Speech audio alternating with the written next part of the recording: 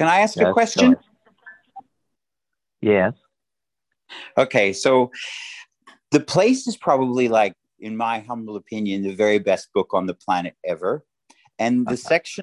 the section about need and tug, where he's he's embarrassed. Jake's embarrassed about the need that he was functioning from when he pulled in the twins to save him from the accident. And Yeah. today you've talked a little bit about need beyond judgment and beyond Yes. conclusion. Can you say more? Yes. Because I feel like that's a big part of how we as humanoids are, and we function a lot of the time, but there's more available. Yeah.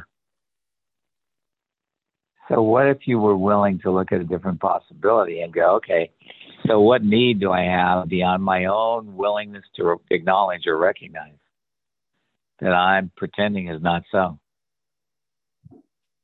I couldn't even hear that. Yeah, I know. Because you don't want to see that you have a need beyond what is so.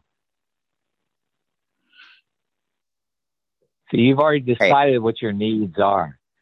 What I lack is this, this, this, and this.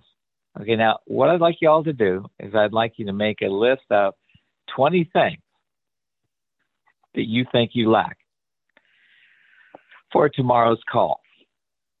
So all of those things, they're like super mundane. Yeah.